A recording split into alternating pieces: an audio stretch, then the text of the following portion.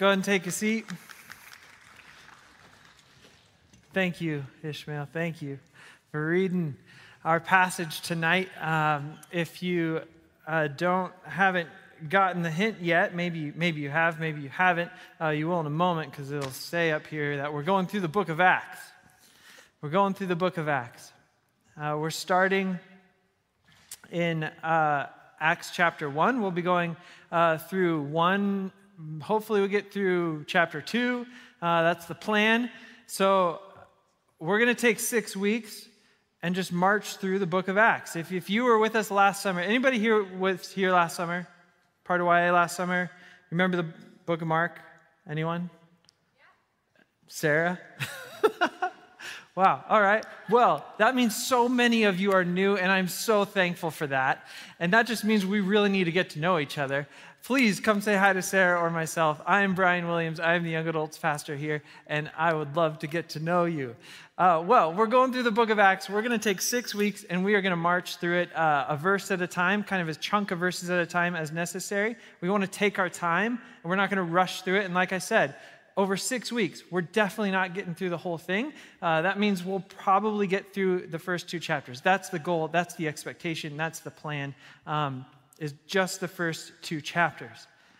And I think that's going to be really impactful. I think it's going to be really meaningful and set some things up for you as you approach the scriptures in your own time. As you spend time in God's Word, I hope that you will spend time in the book of Acts. And the things that we discuss here on Thursday nights, as we go in depth on these verses, just these opening verses of the book, that would bring life and color to the rest of it as you read it. And so with that, I even want to challenge you, encourage you to join me in reading through the book of Acts over the next 6 weeks. Anybody up for that, maybe? All right. You weren't here for Mark, but you'll read the book of Acts. All right. So, the book of Acts, it's 28 chapters. 28 chapters. 28 divided by 6 is like 4 point something. So, let's round it up to 5. And we can read 5 chapters a week, right? That's doable. We can read 5 chapters a week. I want to encourage you to do it. Join in on this. Set it as a discipline, even if it's in addition to some Bible reading plan or some other structure you have. Read these 5 chapters so that together, collectively as a church, we can see what God might do through that, what He might speak to us. That we all might learn and see. Maybe there's some thread that God brings about of this and through this that we see and go, oh, Lord, that's what you're speaking, that's what you're saying, and that's where we need to go. And that we'll be all impassioned and enlivened towards it because God has not just spoken it to some other person, but that He's spoken it to you as well. So join me in reading the book of Acts over these 6 weeks, 5 chapters a week. We can do that. We can do that. God's word is alive and active. It's alive and active. And our hope is that you would engage in His word and with the Holy Spirit so that you may know and enjoy the abundant life God offers us. The abundant life Jesus promised those who would follow Him. I think that what is covered in these first 2 chapters that we explore on Thursday nights is the groundwork, not just for what we see in the rest of this book, the book of Acts, but for the rest of the New Testament. And even for the continuation of the work of the Spirit in our day among us here in this room. Now, this document, the book of Acts, is a sequel. It's a sequel. It's actually part 2 to the Gospel of Luke. It's written by the same author, and it carefully records the acts of the Holy Spirit working through the apostles. It's the story of the church's beginnings, the story of the Spirit's arrival to empower God's people to share the gospel. And it shows and it explains and reveals the amazing growth of the church from just a few people, just a few not unethnically diverse, mostly uneducated people. A small group, a small crew who, humanly speaking, had nothing going for them. They had no money. They had no power, no earthly means of influence, no proven leaders. It was utterly new. And in those days, those in power actively worked against it to extinguish it. It was subject to the most intense hatreds and persecutions, and for hundreds of years, Christians were outlaws who were tortured and murdered and scapegoated for societal problems. All of that despite being law-abiding, humble, pacifists with no ambitions for insurrection. And yet those in power feared it because they saw the power of it. The way it changed not just individual people, but was moving through all of society in such a magnificent, incredible way, and they were fearful of it. So this church here tonight, us, the people, this building, it's great. We're thankful to have it, to be able to meet in here, but this is not the church. You are. We are together. We are the church. We could go meet in Dover Hendricks Park, and we're just the church just as much as we are here now. This church, this gathering of people is a miracle. This is a miracle. We shouldn't be here. It doesn't make sense that we are here. We are the continuation of a work that started back then and what we'll be reading about. And like I said, this shouldn't exist by any human standards or logic, but it does. We do. We are here because the power and heavenly authority which has strengthened and established it, not just us right here, but from the very beginning, the seeds that bore the fruit that we are here today. The book of Acts gives us the truth and foundations upon which that misfit group of Christ followers could be the genesis of a global family. It's amazing. It's amazing. It's really important stuff. It's amazing that we get to participate in it. We get to participate in what we're going to read tonight and what you read over the course of these 6 weeks in the book of Acts. And that really gets me to the first point of our talk tonight.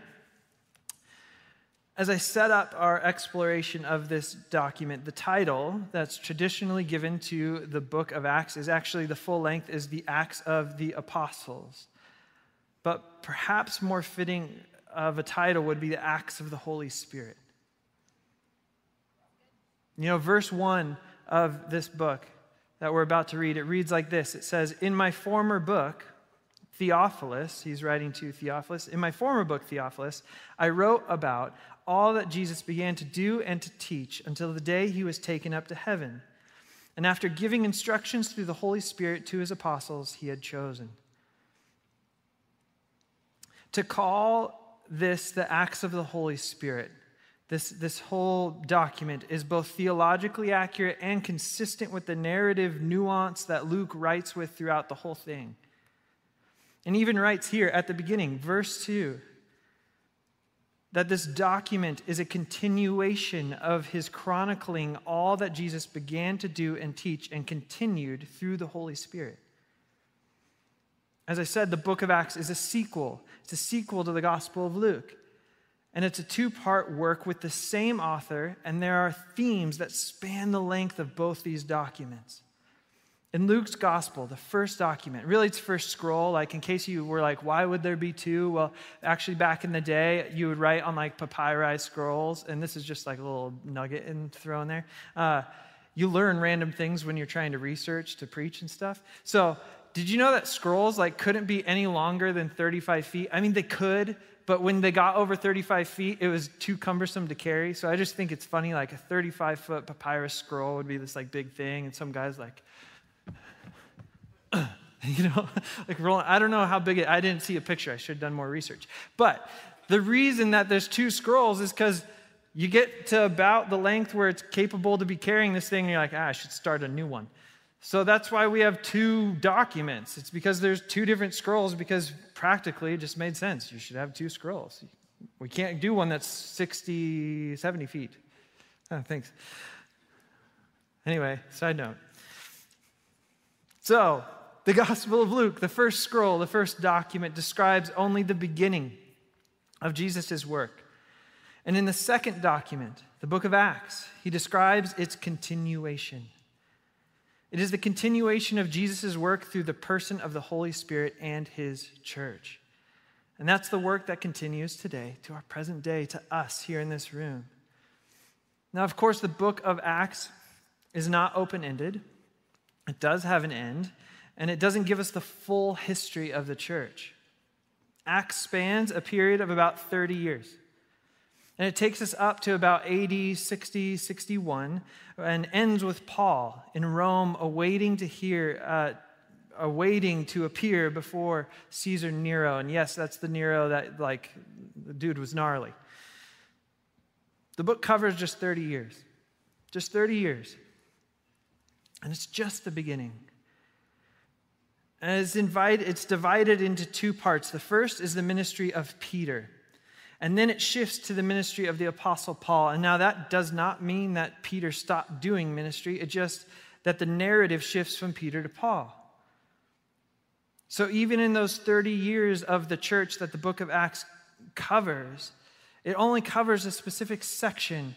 And then there's even that it barely mentions, it does mention them, but barely mentions the churches in Samaria and Egypt and other places around the world that had a very robust history at that exact same time. Because many other apostles and Christ followers were spreading out across the world to bring the good news of Jesus Christ. The book of Acts is not a comprehensive history of all of it. That's not the purpose of this book. It's not the purpose of this book. And it's also not a mistake. It's not a mistake that it covers what it covers and omits what it omits, because ultimately the story of Acts is not about Peter or Paul or Luke, but about the continuation of the work of Jesus via the Holy Spirit in his people, the church.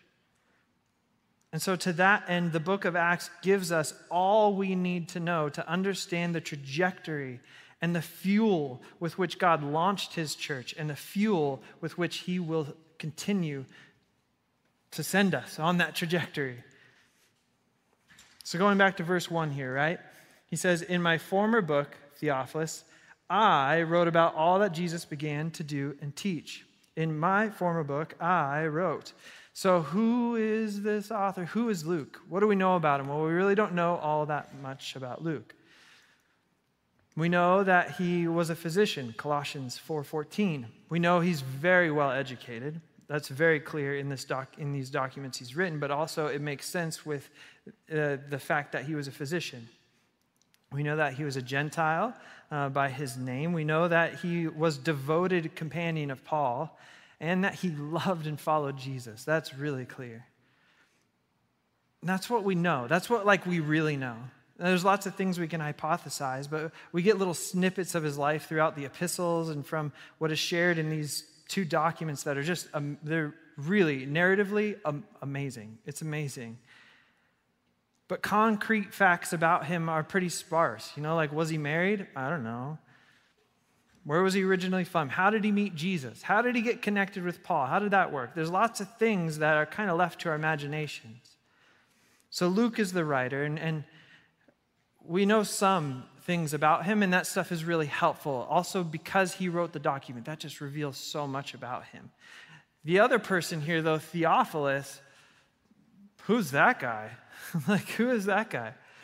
Both the first scroll and the second scroll are addressed to him, and we know much less about him. He may have been a Christian who was wanting more information about Jesus in the church, or he might have been some Roman official overseeing some aspect of Paul's trials. Maybe these books were defense briefs that Luke took the 2 years that he was with Paul while Paul was in prison. Maybe as a part of Luke working to help inform the Romans who were bringing Paul to trial and being like, what is going on? Maybe that's how it worked. There are even theories that the name Theophilus could be symbolic because the name means God lover. Point is, we don't really know, and it doesn't matter actually all that much to what we can learn from this passage or from this book. For all we know of Luke and what little we know of Theophilus, we can absolutely say that what is recorded here is important and it is historical. And the scholarly consensus on that, by the way, is very robust, and that's regardless of religious affiliation. This is historical, and it is important. So let's continue. Verse 3. He writes, after his, that's Jesus' suffering, after his crucifixion and death, he, Jesus, presented himself to the disciples, to them, and gave many convincing proofs that he was alive. He appeared to them over a period of 40 days and spoke about the kingdom of God. So, Jesus left no doubt that he was alive. He left no doubt that he was resurrected.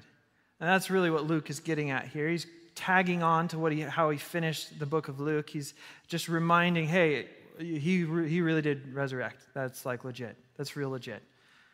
And Paul describes one of these convincing proofs that Luke is talking about, convincing proofs of the resurrection. He wrote about it in 1 Corinthians 15, saying that Jesus was seen by over 500 people at once, of whom the greater part are still alive. So more than 500 people saw the resurrected Jesus, and most of them were still alive some 25 years later in the days of Paul's ministry. Some of whom Luke likely saw and interviewed as he researched and composed these scrolls. So for 40 days, the resurrected Jesus engaged with his disciples and others and taught them about the kingdom of God. So what did he teach them? Let's go to the next verse, verse 4. On one occasion, while he was eating with them, he gave them this command: do not leave Jerusalem, but wait for the gift my Father promised, which you have heard me speak about. For John baptized with water, but in a few days you will be baptized with the Holy Spirit. In a few weeks, Dick Thompson, the seasoned adults pastor here, will be with us. And he's going to speak here in YA, and he will be preaching upon the passage that this is referring to, that we'll be getting to. It's the day of Pentecost. The day when the Spirit of God poured out upon the disciples with fire and wind and power. And there's so much to say about the experience and the reality of the Holy Spirit and what it is that God and Jesus in this moment is projecting forward for the disciples to look forward to. There's so much to say about it. We're not going to get into all of it, but I want to read Galatians 5 to you. Galatians 5, 22 to 25. It says this: but the fruit of the Spirit, that's the Spirit of God, the Holy Spirit that Jesus was saying is going to come. The fruit of the Spirit is love, joy, peace, forbearance, that's patience, kindness, goodness, faithfulness, gentleness, and self-control. Against such things there is no law. Those who belong to Christ Jesus have crucified the flesh with its passions and desires. Since we live by the Spirit, let us keep in step with the Spirit. Since we live by the Spirit, let us keep in step with the Spirit. The pouring out of the Holy Spirit of God is not just something that happened to them. It's not just something that happened to them. The Spirit is not withheld from you and I, nor is it locked in some window of history and can't get out of that. Rather, he is the seal with which we are secured for eternity, with whom we are empowered for holy living, that the fruits of his Spirit might be manifest in us and through us. He is the one that ignites us so that the world may see the radiance of Jesus through us.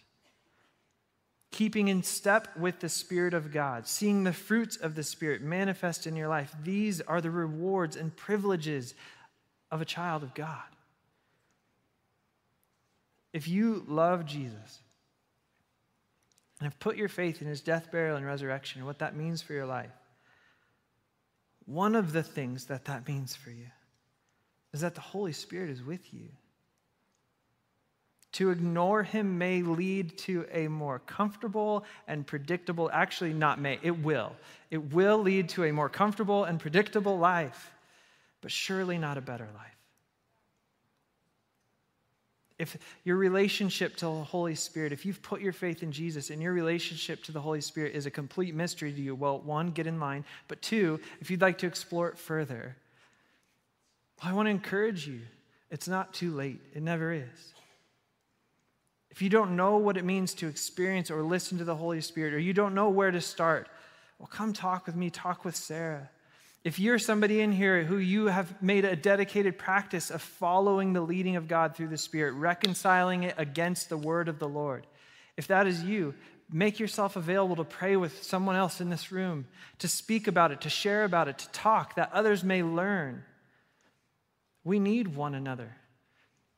We're not meant to read in a book and be like, okay, there's not like step 1, step 1A, step 1B. Okay, if that doesn't go well, go back to 1A. Like, there's not this like clear formula. God made us that we may actually do it in a discipleship, apprenticeship way with Him and with each other. He gave us the church that we might have a people to wrestle with, to walk with, and even be uncomfortable with, to make mistakes with.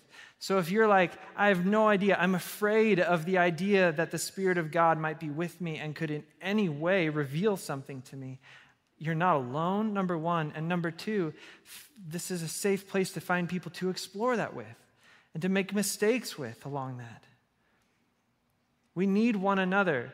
God gave us one another to be a mirror upon which we can measure the authenticity of the word of His Spirit. So engage with it and ask for help, because we all need it. We all need it.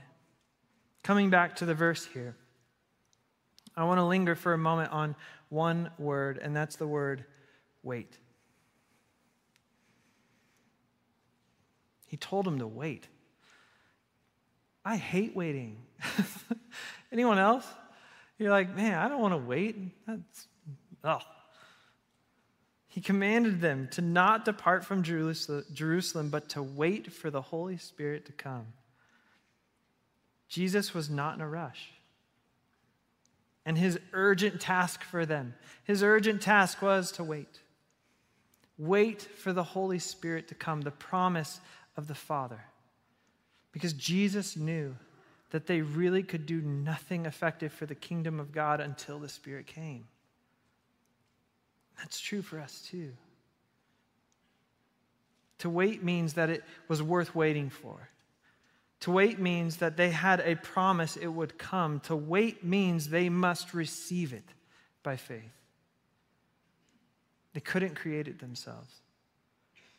And so too, we in here, all of us together, continue to wait upon the Spirit for all that He has in mind to do. Continue in verse 6. Then they gathered around Him, that's the disciples, and they asked Him, Lord, are you at this time going to restore the kingdom to Israel? I just imagine them with like a big grin, they're like so pumped. They're, like this whole time they're probably going like, well, we actually know like from the Gospels that continually while they walked with Jesus, they were like, oh, so now's the time that we get to be like top dogs, right? And Jesus is like, whoa, that's not how this works. And they keep coming back to it. And cool, it's unfortunate, I guess. I don't know. The reality is that they don't get it even after He's been resurrected. He's about to ascend, and they're like, oh, now's the time. This is it. This is our time. They're so pumped. That's how I imagine it, at least. I don't know if that's accurate. That's how I imagine it. That's how I imagine it. So they ask Him. Like, He's like, the Spirit's going to come. Wait, the Spirit's going to come. And they're like, oh, that's it. That's what's going to trigger this thing. So they ask if is now the time to restore the kingdom to Israel. These were all Israelites under Roman rule. That's what they wanted. That's what they needed. That's what they thought. In Luke's gospel, particularly in the joyous outbursts of Mary, Zechariah, and Simeon, these songs that they proclaim, these poems. And this is in the first 2 chapters of the Gospel of Luke. It makes clear that what happens in Jesus will truly be the fulfillment of God's promises to Israel. Jesus is the fulfillment of God's promises to Israel. But these disciples, they're asking about the restoration of Israel's kingdom, and it indicates a hope that is altogether too small. What God has in mind is not just bringing Israel back to the good old days, but bringing Israel to its yet unrealized goal of being light to the whole world, to be a blessing to all nations.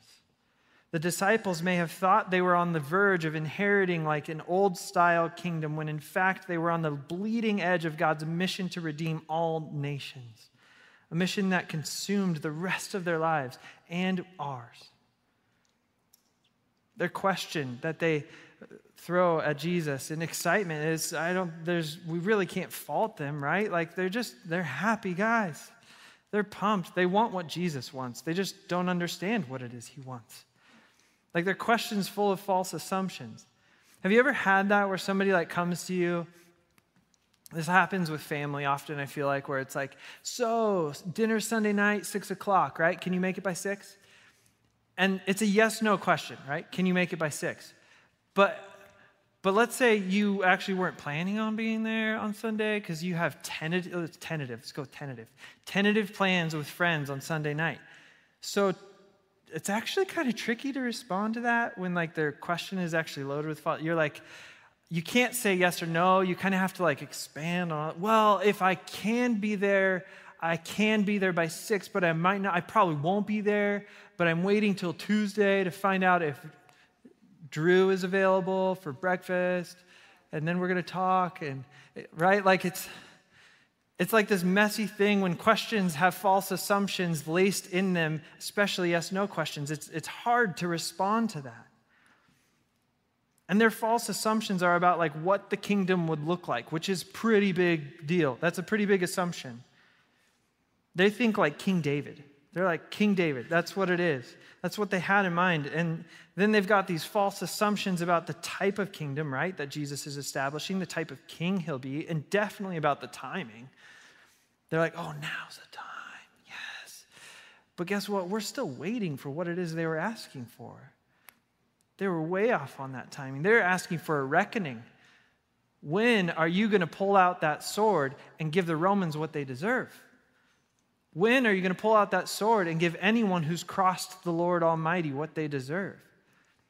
We're all still waiting for that. Praise the Lord, we're waiting for it.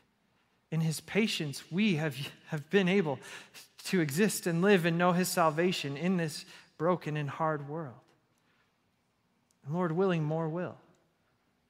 But a day is coming when he will pull out that sword, and the world will know what justice looks like. We all pray for that day and long for that day. I do. But in the meantime, I'm happy to participate in the little ways I can and be at God's mercy. I'm so thankful for his mercy. Because without it, I'm the one who needs the sword. Amen? I guess amen for yourself. You don't have to say amen about me needing the sword.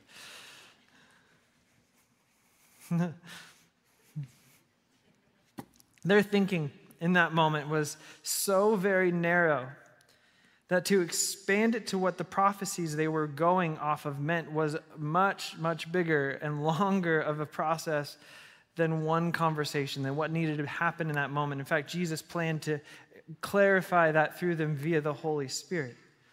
So in that moment, Jesus doesn't really answer their question. He says this, verse 7. He said to them, "It's not for you to know the times or dates the Father has set by his own authority, but you will receive power when the Holy Spirit comes on you, and you will be my witnesses in Jerusalem and all Judea and Samaria and to the ends of the earth." So, Jesus is great. He's like, the kingdom. Yes, the kingdom. Let the Father worry about that. Let's let the Father worry about that. But I have a job for you. Good news. I got something for you to do. He's like the good news guy, right? Like, it's like, you're a little slow. You're not really going to get this. But you know what? You can do something. It's like, he's so kind. He's like, the job that I have for you, this job, it's real important. The job I have for you is to receive the Holy Spirit. That's a huge deal. And then go tell the story of what you have seen and heard locally, regionally, and to the ends of the earth. The people who follow Jesus, those guys right back then, standing before Jesus and us in this room, the people who follow Jesus are called to go tell other people about what they saw and heard. We're to do that locally, regionally, and globally.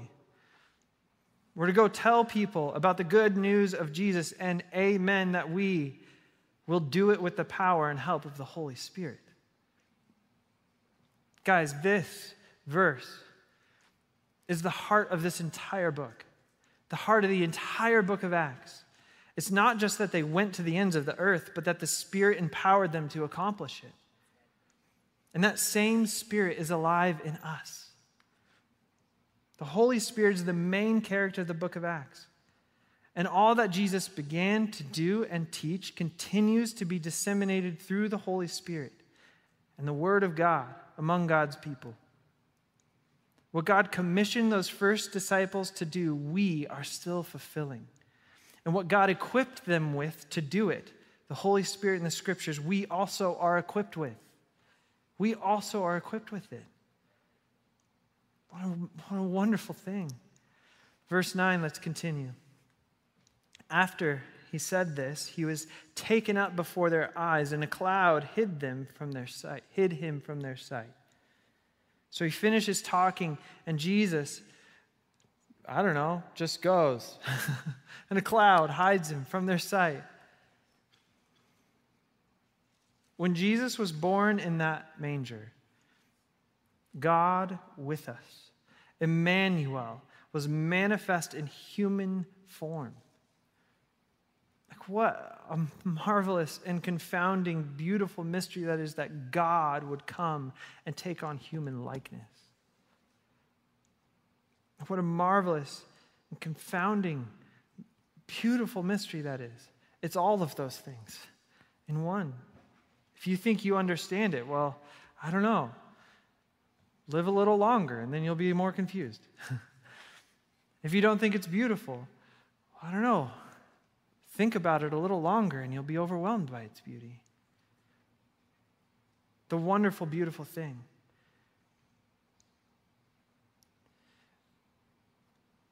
Is that when Jesus ascended to the throne, his presence and power and purpose did not leave with him.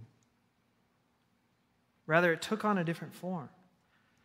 The Spirit of God, a light within the people of God, that is the form upon which it took. It is a beautiful and confounding mystery, the Spirit of God, a light within the people of God. It's just like Jesus himself. Emmanuel is still real, is still present with each and every one of us. God with us is more true today as it's ever been. And it's a gift, it is a blessing that Jesus ascended into the presence of the Father. And you may be like, what? But it's true. It says that he was taken up and a cloud hid him from their sight. And the cloud in verse 9 that Jesus is enveloped in is not a heavenly elevator or some sort of like foreshadowing that heaven's like just a bunch of clouds that we sit on and bounce around on. Like, I think that's, I don't know. That's cartoons, not the Holy Scriptures. No, throughout the Bible, a sign of God's presence is a cloud.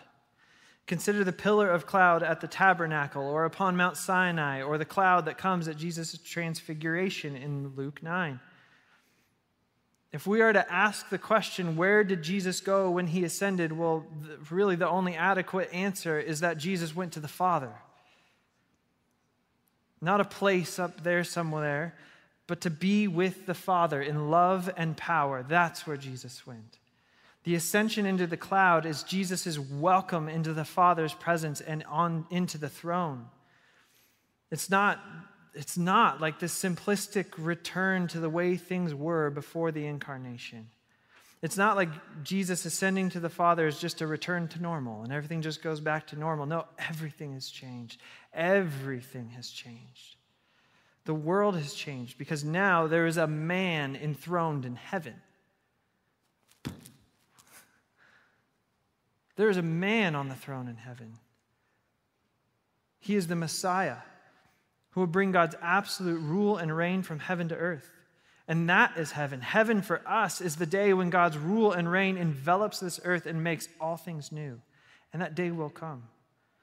Jesus is God's promise and plan for the whole world, and neither death nor any of its minions are able to stop it. The ascension of Jesus is actually the solidifying of Jesus' lordship. And it is this Trinitarian tag team of Jesus being like, Holy Spirit, you're in. And the Spirit's like, let's do this. He jumps in, he's the wild man who's like top roping it, and you're like, what, he can flip?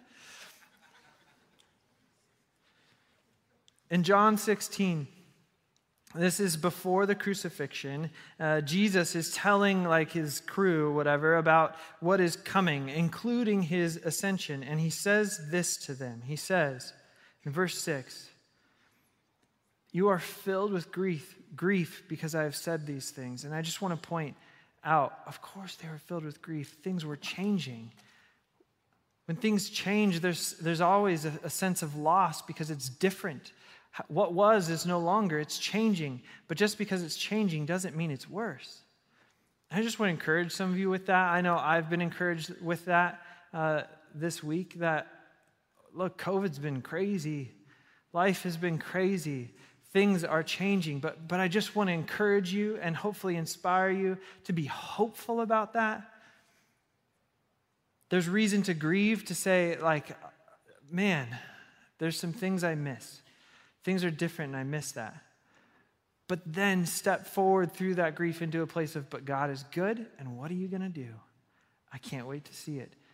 May this verse tonight be an encouragement to you that just because things change and it feels like grief is the only appropriate response, Jesus leaving the disciples, that seems like the only appropriate response, and yet it was actually to their deliverance and their good that he left.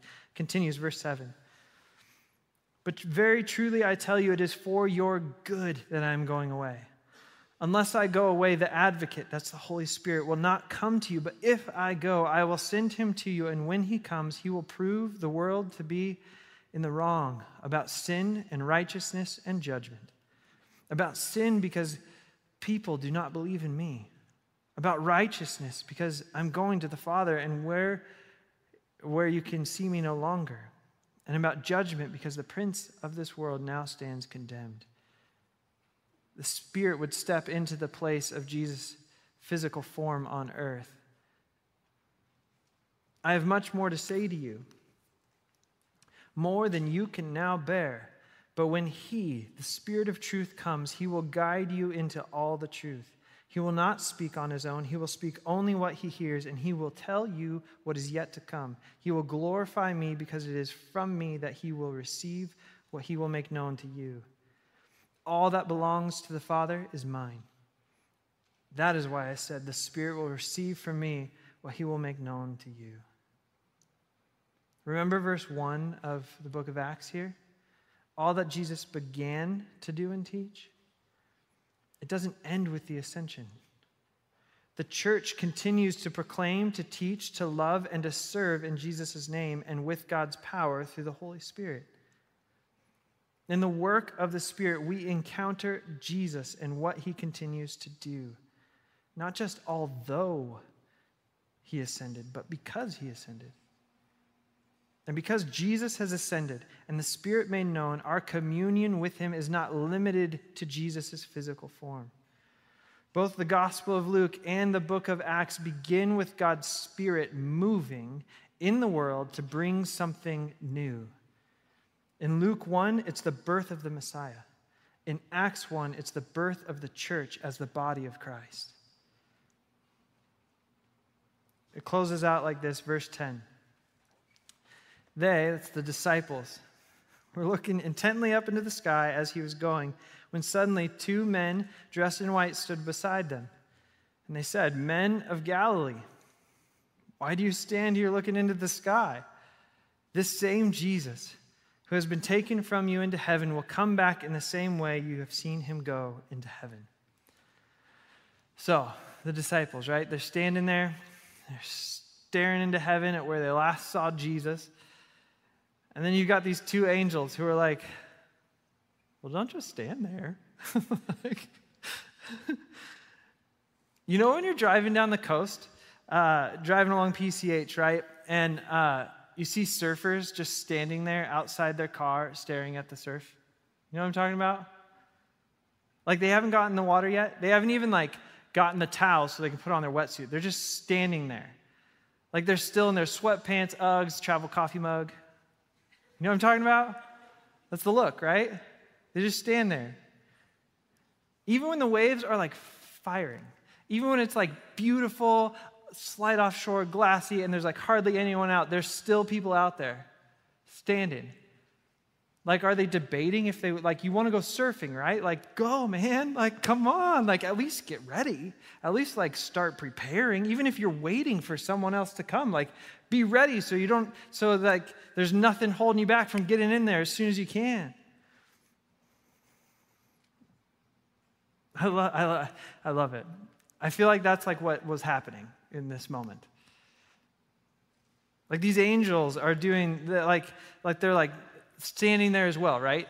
Obviously, they were present in some way. And so they're like, that was sick. Like, right? Like, they just saw Jesus, like, do, and they're like, man, the earth has never seen anything like that. That's amazing. And then it's like they catch the disciples off the side, and they're like, what are you guys doing still standing there, man? By the way, how that just happened, he's going to do it again. It's going to come back and look just like that. The earth will see it again. It'll be amazing. It'll be so amazing. Like, they're pumped. And I can just imagine them, what they're really saying is, hey, yes, he told you to wait, but suit up. Like, don't just stand there. Like, get ready as you can get. Jesus told them to wait. But that doesn't mean be idle. That doesn't mean be idle. Maybe go get, like, for the disciples, like, go get a new pair of sandals, like, do some vocal exercises, because you're going to be walking and preaching like crazy. You know, like, go pray, spend some time praying, and get prepared, because the Spirit's going to come and things are going to get wild. And you need to be ready. You need to be ready. Like, there's things to do, right? Like, they had things to do. Even in waiting, there was things for them to do. Next week, we'll see that they get to it. They respond to the angels. They lean into prayer, and they start getting their affairs in order as they wait. They start getting things as ready as they can while they wait. Like them, we too have reason for excitement and joyful engagement with what God is up to and into and all about. Band, if you guys want to make your way up, now would be a good time for that.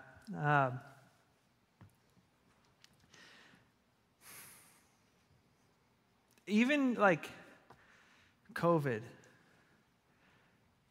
we're coming out of it, right?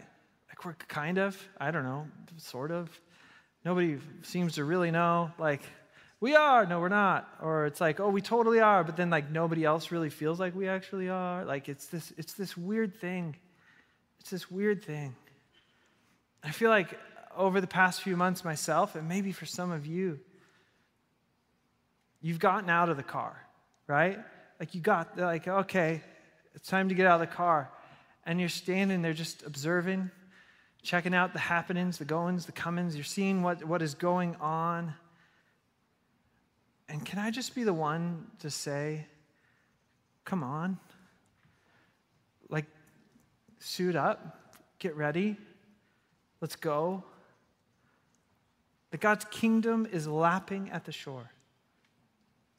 Get out there and be a part of it. Start suiting up, because there is a whole life of adventure coming your way. Prepare yourself.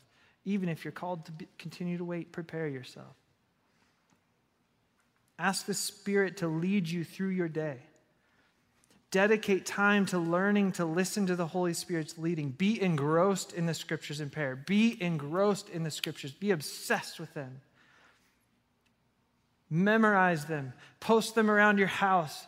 Take time to meditate upon each passage as you go, and ask the Lord, ask the Spirit to enliven it, that it may do what it says it can do, which is to cut to bone and marrow, to divide soul and spirit. Ask that it would do that in your own life.